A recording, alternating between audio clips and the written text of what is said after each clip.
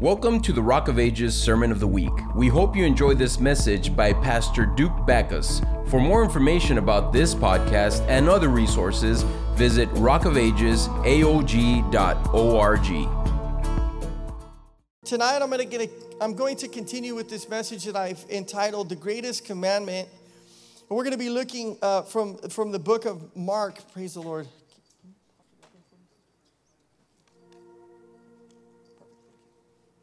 Praise the Lord for Sister Claudia. She is a blessing to us. Amen.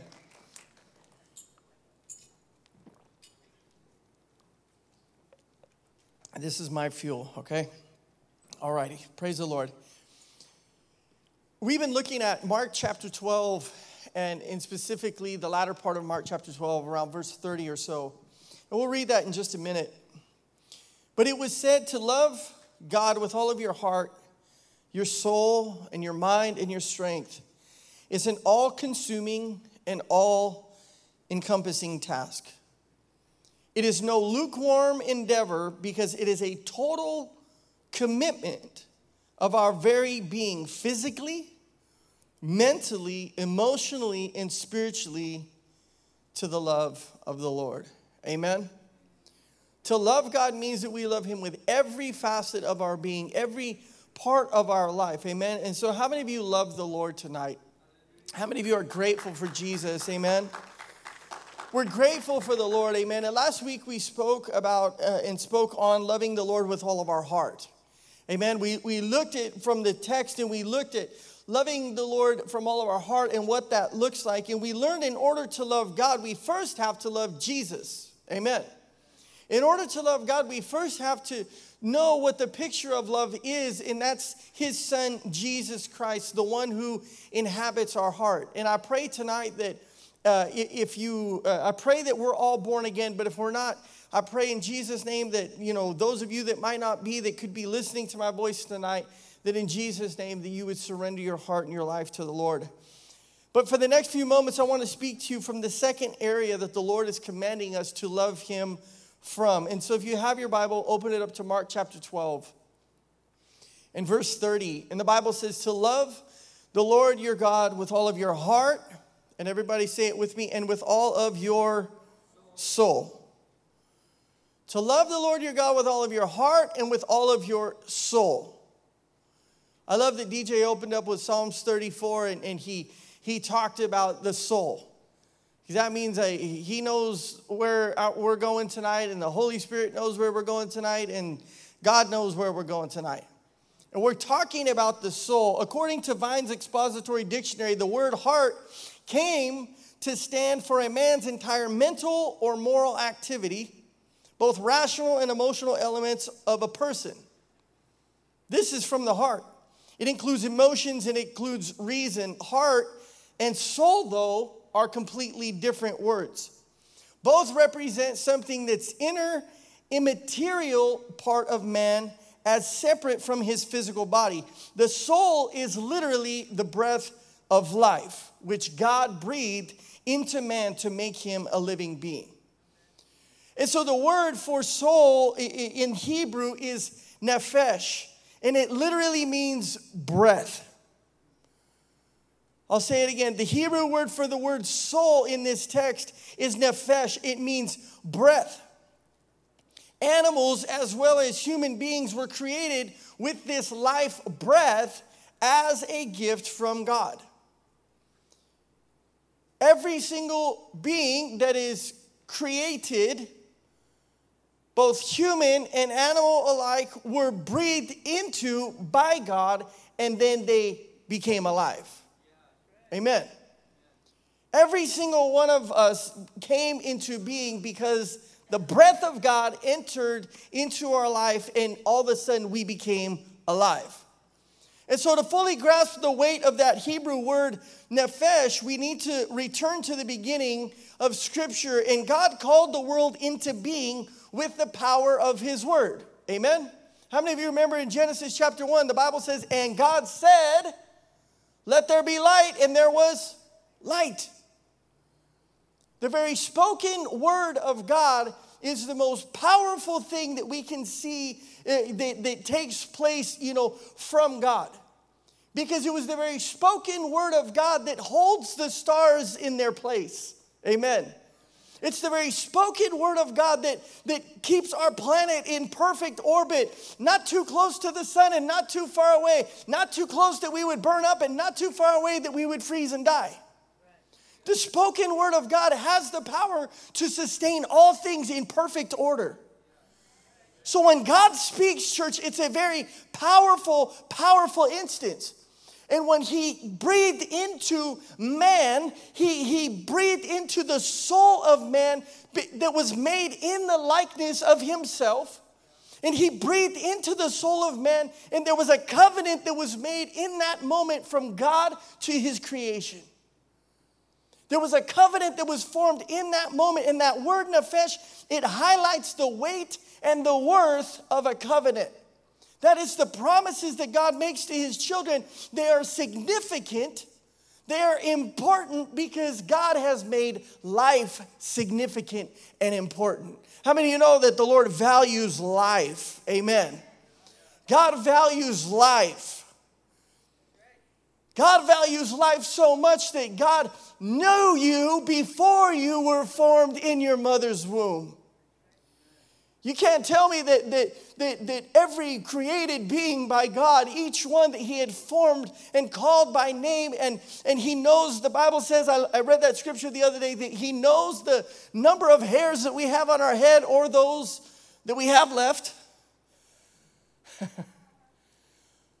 But this very one that knows every part of your being and your DNA, every part of your existence, he values life.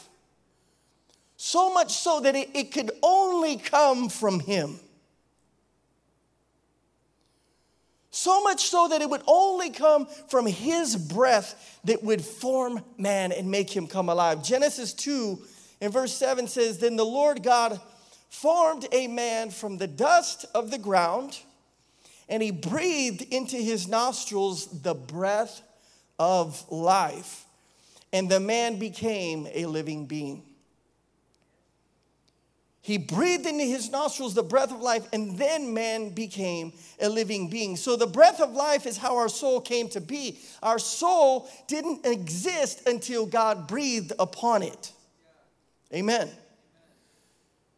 You weren't just like floating out, in the outer space of the world, just kind of minding your own business, and then all of a sudden you encounter God. No. You were nothing. You were dust. You were a pile of dirt until God breathed life into you. Amen. Think about that just for a second. We were nothing until he made us something. We were immovable. We didn't have emotion. We didn't have life until he gave it to us. Life is a gift from God. There's this awesome connection between our soul, nefesh, and our Creator. In the New Testament, the term for soul is actually a Greek word named psyche. And that word is often translated as life. Mark 10:45 says this, "For even the Son of Man did not come to be served, but to serve and to give" what? His life as a ransom for many. Acts chapter 20, verse 24 says, Paul speaking, he said, "However, I consider my life worth nothing to me." He said, "My only aim is to finish the race and complete the task that the Lord Jesus has given me, the task of testifying to the good news of God's grace." There was a more important matter at hand for the life of Paul. He said his life wasn't worth anything to himself. It wasn't anything for him to take pride in. It wasn't anything for him to, look and say, "Look at all the plaques that I have on the wall. Look at all the books of the New Testament that I've written." Paul was like saying, no, my life is actually worth nothing to me, but it's very valuable to God. Because there's an assignment that's attached to my life that God has preordained and he has destined my life to fulfill. How many of you know that we are called by the living God? Amen. He has an assignment, he has a destiny, and he has a purpose for your life. So our life, we can consider it nothing. Our life could be considered nothing as long as it's aimed and it's purposed for the will and the work of God. And so that weight and worth of the covenant that God has made between us, which is his creation, and him and his promises is very big. It's very significant. Because the God of this universe, church, who spoke the world into being, has formed our soul with his very breath. I'll say it again. You and I would be a pile of dust right now had you not been breathed upon by a living God. Had we not been breathed into by the one who is the creator. We were nothing until the creator, not the created. Let me say that again. We were nothing until the creator, not the created. You see, God is not a figment of man's imagination. Amen. God is not a created being that we just made up so that people could show up to a building and we could talk to them, for a few thousand years and hopefully fill their hearts with hope. No. My friend, he was and is and will always be. Amen. That is, he wasn't created. We're the ones who were created. Amen. Think about that for a second. When we realized that we were the ones that were formed, we came out of the manufacturing plant of heaven. And you were designed and you were formed and you were, brought upon the face of this earth. And because we were brought into this earth and we have this plan, think about it just for a second. The created is very often very defiant towards the creator. We're the ones that challenge God. Well, Pastor Duke, how do we challenge God? By not obeying his will. By not listening to his word. By getting a little uncomfortable and a little angry when the Lord asks something of us. That's challenging the creator, is it not? That's the one who's formed, that's looking at the one who formed them and going, I don't want to do that, God. I'll never forget when my girls were really little and they began, first crawling and then walking and starting to talk and, say their own little words and their little language. I'll never forget, one of the first times that I discovered that, they were real and they were a little human. And it's when I think I asked my oldest daughter now, I asked her to do something and she defied me. And this little kid that couldn't even say the words that, were probably, in her little mind, she's just and I'm like, what? I'm looking at my child thinking hold on a second. And I remember that saying that sometimes parents say, I brought you into this world. Don't think that I can take you out of it. I remember looking at my little child that was defiant because she didn't want to eat her vegetables or whatever the case was.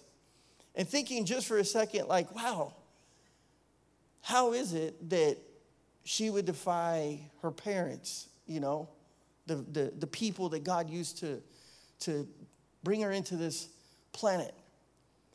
But what's crazy is we're not God. And how much more people in society and generations and countries and nations and cities are so defiant to the living God. They shake their fists at heaven and say, I'm not going to do that. I'm not going to bend my will to submit to you, God. I'm not going to believe in what your word says. I'm not going to conform to what your word says. You have to conform to me. But see, here's the thing is when the created speaks to the creator that way, then guess what? We're not serving a living God. We have created a God for ourselves. We have created a God for ourselves. That we have shaped and manufactured and fashioned, if you will, to do for us instead of us submit to him. Amen? There's a big difference.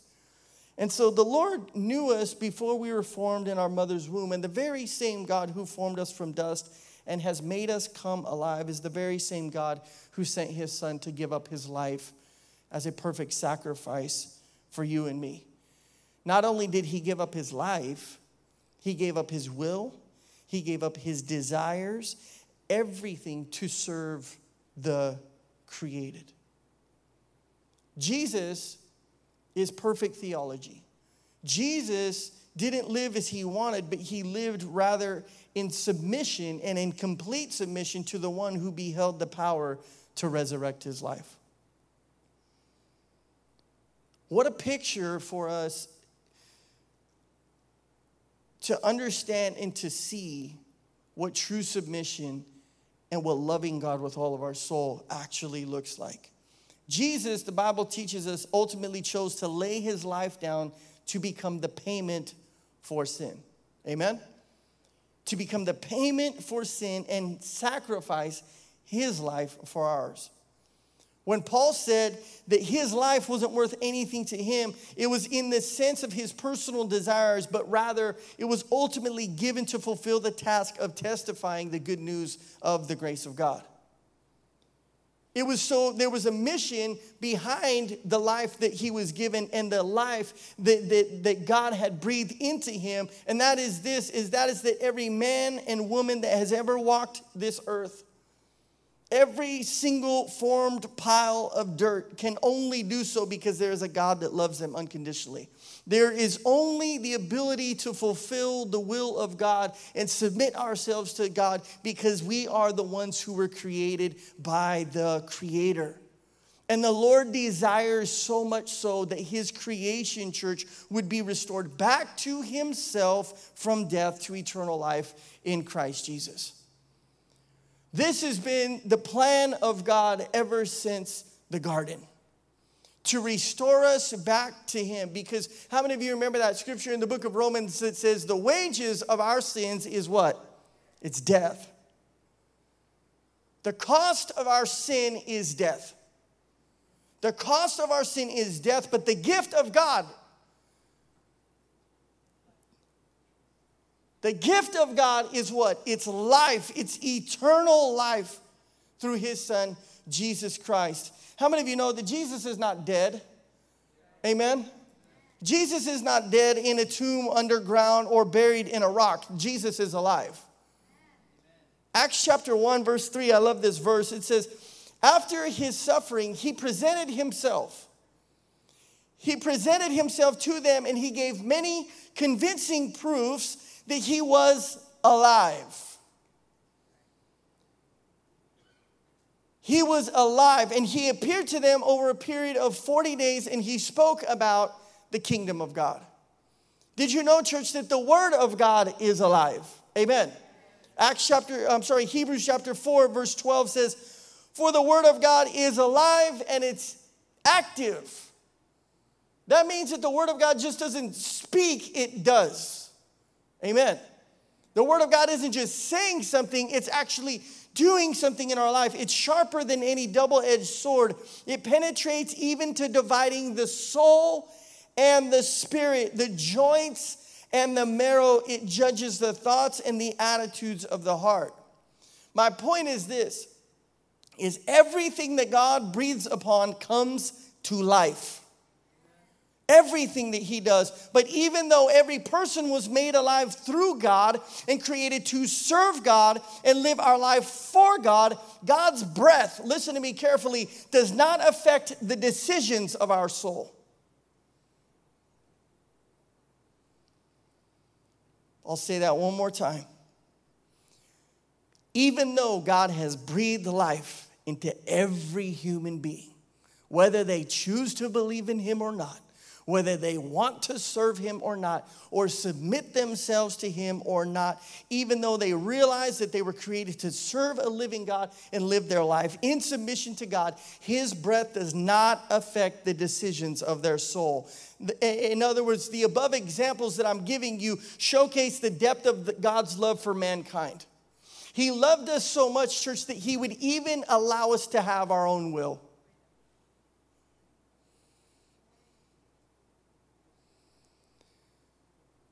You see, if God was what a lot of people believe that he is, that he would just create us to be these automatic robots that would just love him back. But how many of you know that love is a choice? Amen. We choose to love him. We choose to submit to him. We choose Jesus. We choose to give our life and lay our life down in submission to him. And so his law and his commandments, they are instructions to preserve life, not to take it away.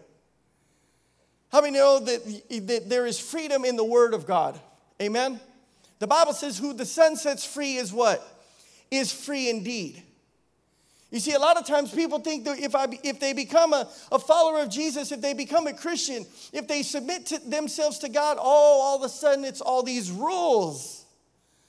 Oh, I can't do this anymore, and I can't do that anymore, and I can't go to the places that I used to go or say the things that I used to say. But actually, true freedom is found in submitting to the Son. True freedom is coming to the one that has the ability to break every chain of oppression off of your life.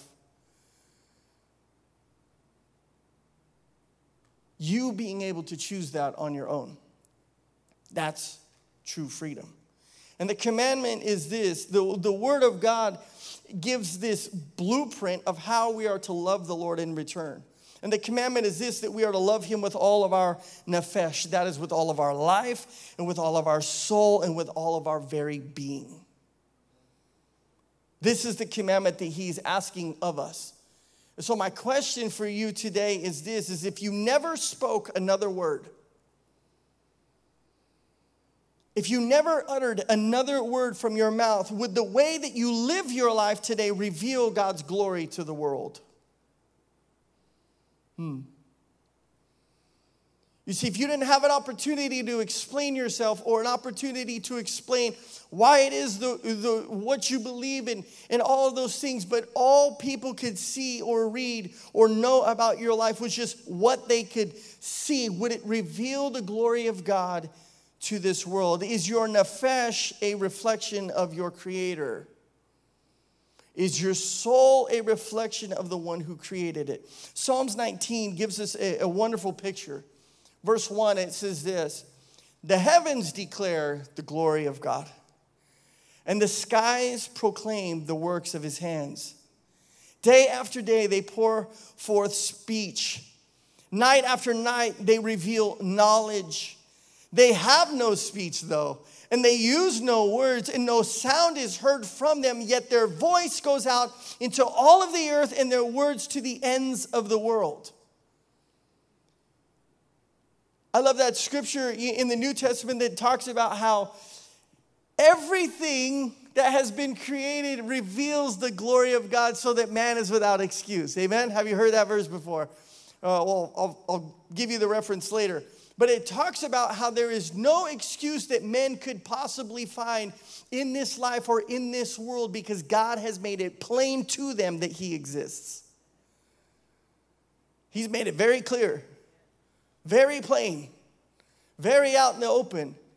But the difference is those people, the created being, will either choose to deny the truth and die, or receive the truth and so live. There's life in the truth. Amen? There's life in the word of God. But the question of the hour, I say, is if the heavens declare his glory, and if the skies proclaim the work of his hands, if what God has created is speaking of his faithfulness, then those who have been born again and bought with the blood of Jesus and transformed through the power of the Holy Spirit, these Bible reading and believing saints of God should be doing the exact same thing. We should be doing the exact same thing as all of creation. Our life, church, your life is saying something. Your life is saying something to someone at any given moment. Every part of us is speaking whether we realize it or not. Amen? Every part of our being is saying something to this world. And so the question that I want us to ask ourselves is it reflecting that someone that has called us from darkness into his marvelous light? Is it reflecting the one of who you know? Is the imprint of the hand of God upon your soul so strong that everybody, when they come in contact with you, they see the living God? Think about that. Think about that, church. Think about that. Are we so marked with the presence of the Holy Spirit that when we walk into a room, people know that God has walked into a room? You see, I've been around men and women of God like that. They walk into the room and feel the presence of God. You know the Lord's upon their life. Why? You see the fruit. Amen? You see the grace in which they walk, the power, the authority in which they walk, the humility in which they walk. And you see those things and you can't help but notice that the Spirit of the living God is upon their life. Amen? And the world is looking right now for people that will actually be who they say they profess to be. They would actually bear the fruit of the living God in their life. And so I'll ask this question tonight. What does loving the Lord with all of our soul look like? What does loving Him with all of our soul, what does it look like? Loving God with all of our soul means that we obey Him in His word. Amen? I know that's not this great point of revelation for us tonight, because we might think like, oh, Pastor Duke, you have to give me something else that's more catchy than that. But the scripture is simply defined from the book of John. Jesus said this in John 14 and verse 15. If you love me, keep my commands. That's what loving Him looks like. Amen. If you love me, keep my commands. See, loving Jesus is living out His word and not our will. Amen. Loving Him is living out His word and not our will. 2 John 1:6 says this, and this is love, that we walk in obedience to His commands. We walk in obedience to the commands of the Lord. When this scripture was first given in Deuteronomy chapter 6, to love the Lord your God with all of your heart and with all your soul, in Deuteronomy 11, it talks about just simply obeying the statutes of God. Obeying what the Lord has said for your life. Obeying what He's asking of us. Whether it was meditating on the word day and night. Whether it was simply walking, in the spirit and not in the flesh. Whatever it is that the Lord is asking from our life, this is what we are to do, because this is what love looks like. Remember, love is not just something that we say, it's something that we do. Amen.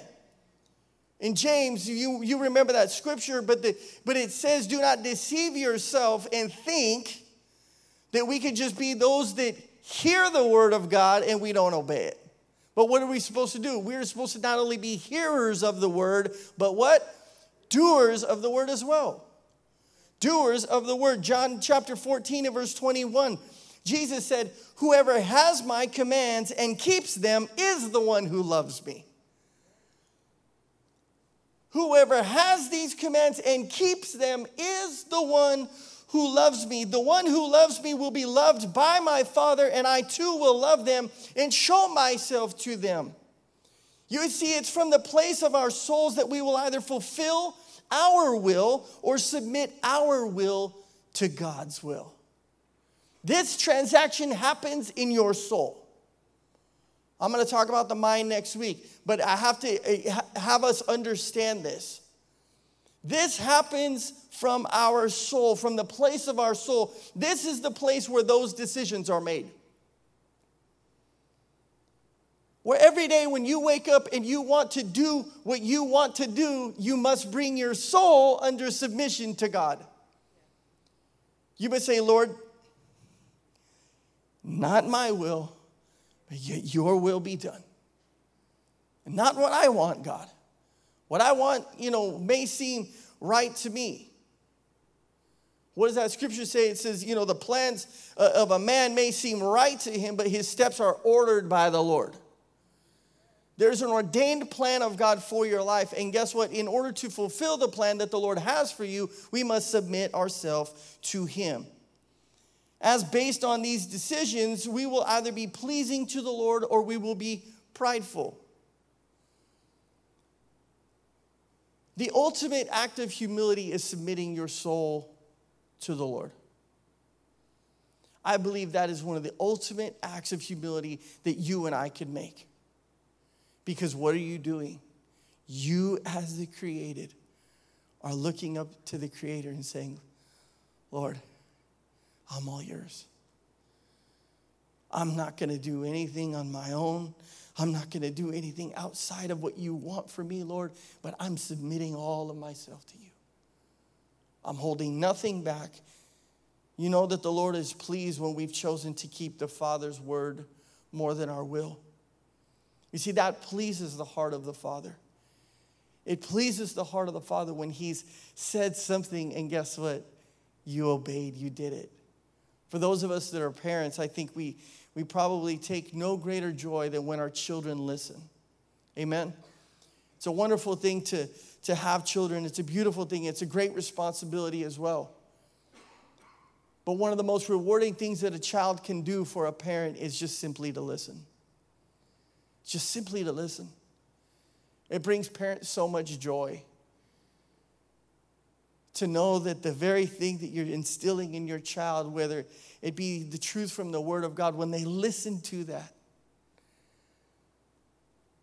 I tell my girls, I'm like, I was talking to my older one the other day, and we were talking about prayer, and I was asking her about her prayers and certain things that she was asking of the Lord, and she was just telling me, she was like, Daddy, I pray every night, and this is what I pray for, and she was kind of just sharing things with me, and I gave her some more things that I wanted to pray for, and she started to pray for them.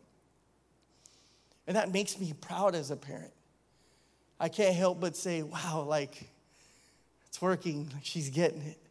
She knows. And when the Lord looks at us as his children, he becomes so proud of you. He becomes so proud of me. Not just in the sense of like, yay, good job, but more so in the sense because it ultimately results in the fulfillment of his will in this earth. Amen? The end result is that you will do what the Father is asking of you. And that's what pleases the Father. Amen? And this is exactly what Jesus displayed for us. A life that shows ultimate submission and humility to fulfill the Father's plan. Philippians chapter 2, we know this verse. Verse 8 says this, being found in the appearance as a man. This is speaking of Jesus. He humbled himself by becoming obedient to death, even death on a cross.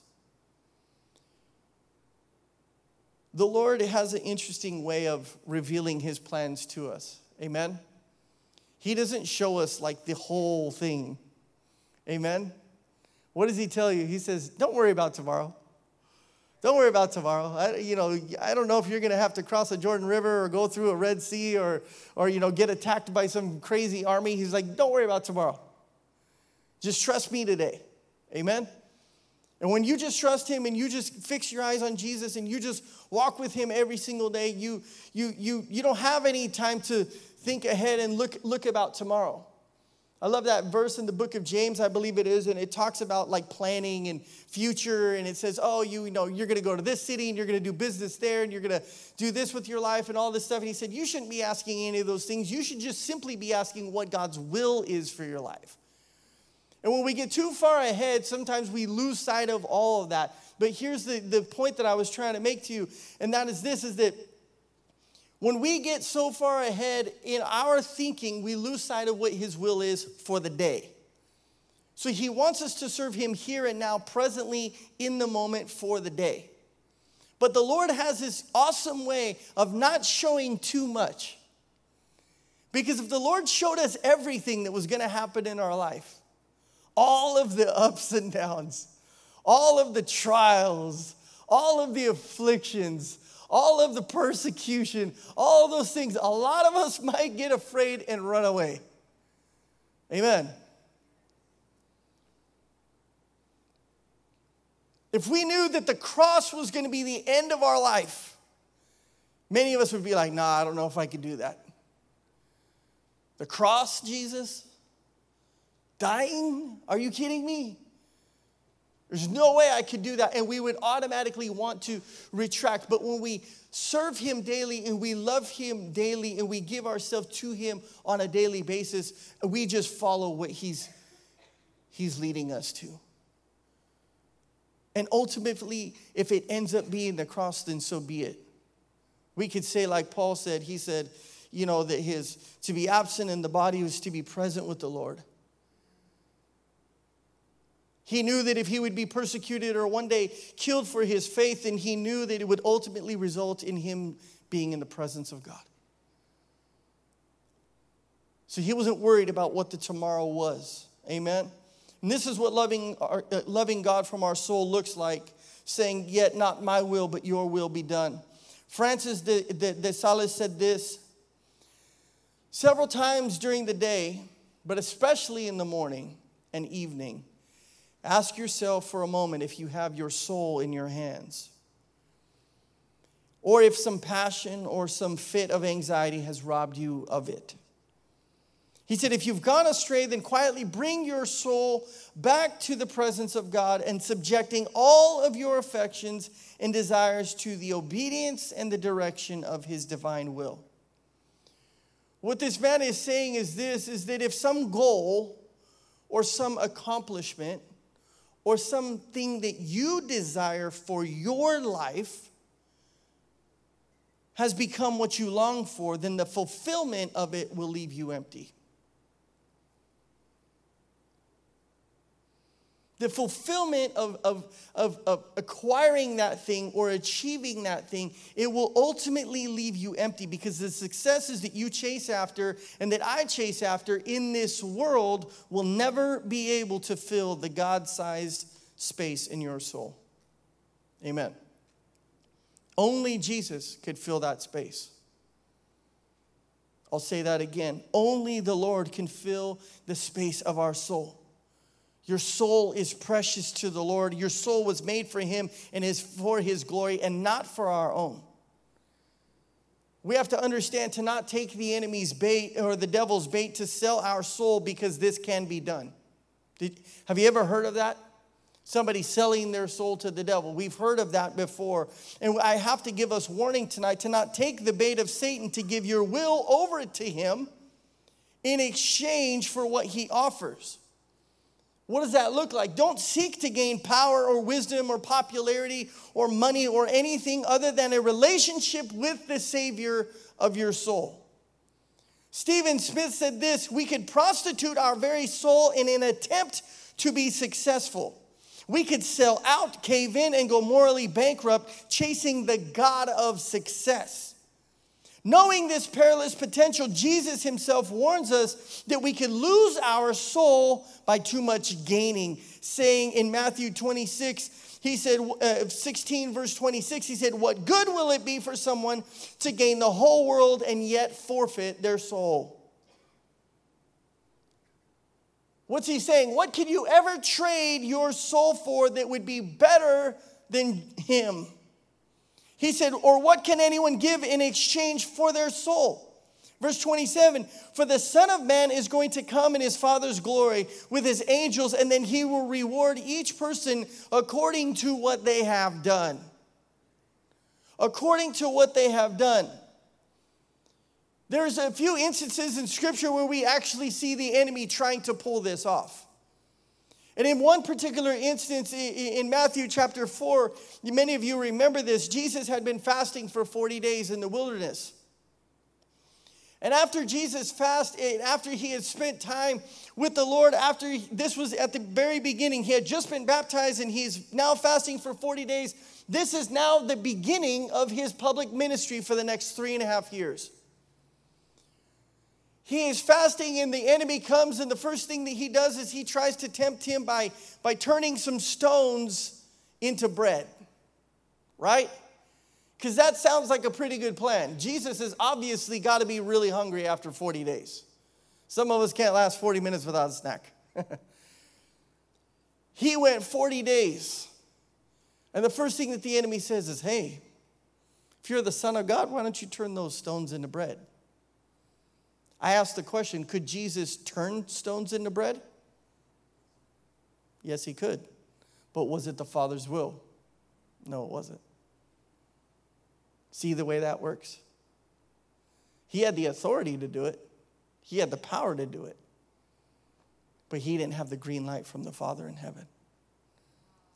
Some of us have had the authority to do a lot of stuff. Some of us maybe have the influence, or we have the Holy Spirit living in our life. You operate under the power of the living God, but here's the deal. Did God give you the green light or not? Amen.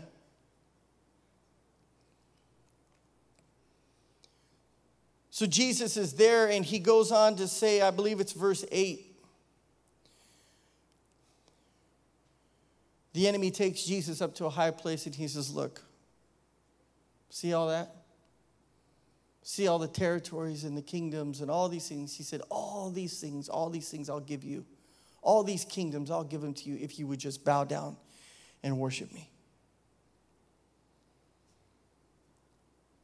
If you would just bow down, Jesus, and worship me.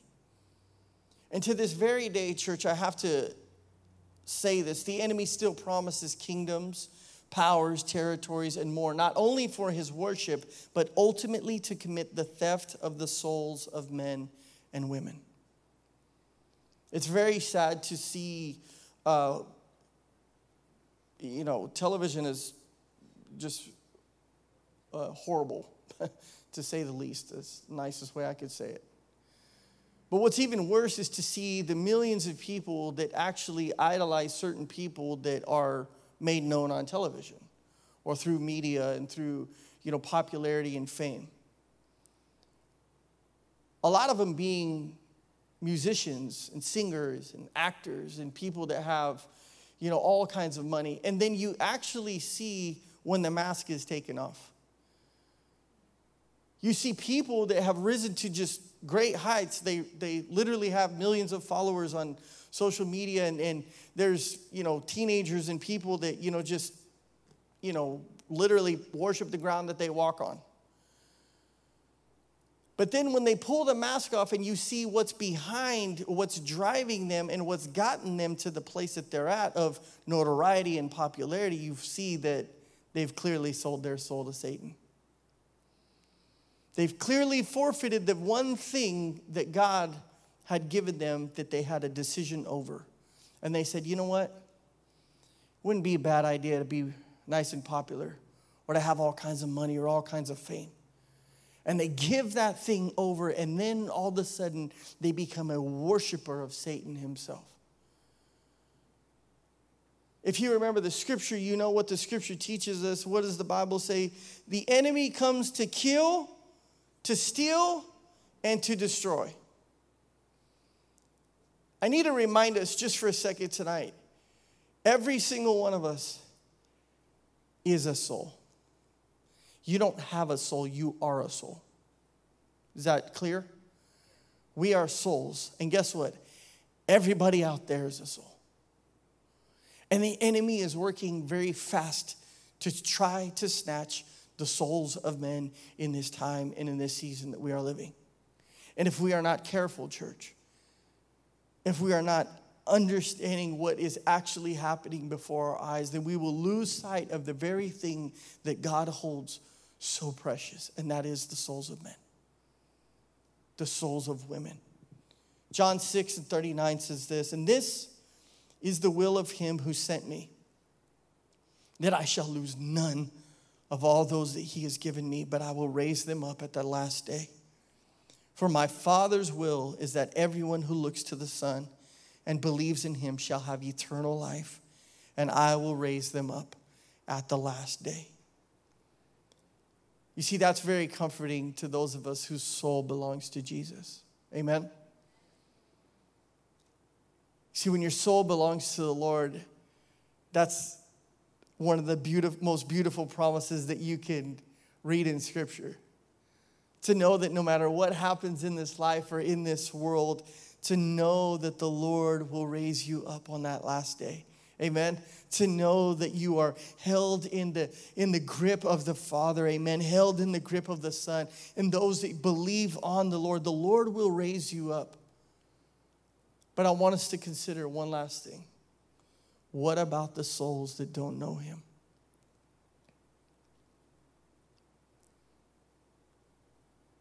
I say this. If your soul belongs to Jesus, then go and do likewise. What does that mean? That means live out the Father's will. That means to do what Paul said, and that is to preach the good news of the grace of God. To preach the gospel of the crucified and risen Savior, Jesus Christ. That's what that means. And if your soul belongs to the Lord, then show the world that your soul belongs to the Son of God. Live out the will of the Father. Because loving Him isn't just saying it.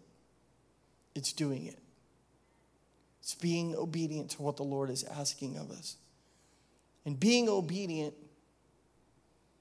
looks like caring for what the Lord cares for. One of the most challenging things that I would say is this, and that I see rather, is the response of the heart of people that say they belong to Jesus, but yet don't rejoice with what God rejoices with. What do I mean? When a soul gives their heart to the Lord, the Bible says that all of heaven rejoices. That there's a celebration in heaven over one sinner who repents than over 99 that are left behind. There's this glorious party in heaven, celebration that happens when a soul comes back to the Lord. Like they know that, like that's it. I don't know if there's any other scripture in the Bible that says that heaven rejoices and celebrates and throws a party for anything else, except for when souls repent and come to Jesus.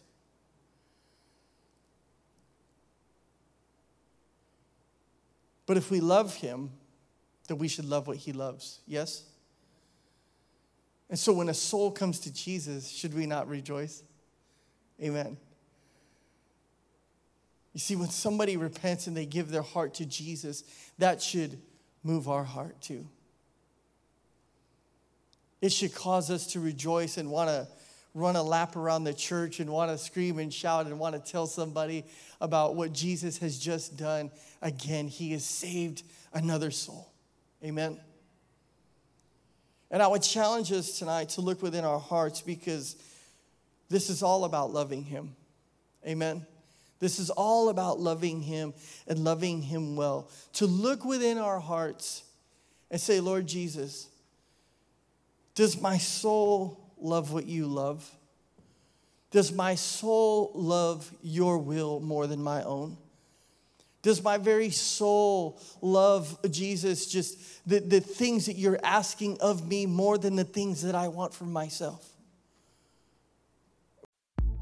Thanks for listening to the Sermon of the Week. Join us next time for another uplifting message. If you'd like to support this ministry and the reaching out of others, you have the opportunity to give at rockofagesaog.org/give.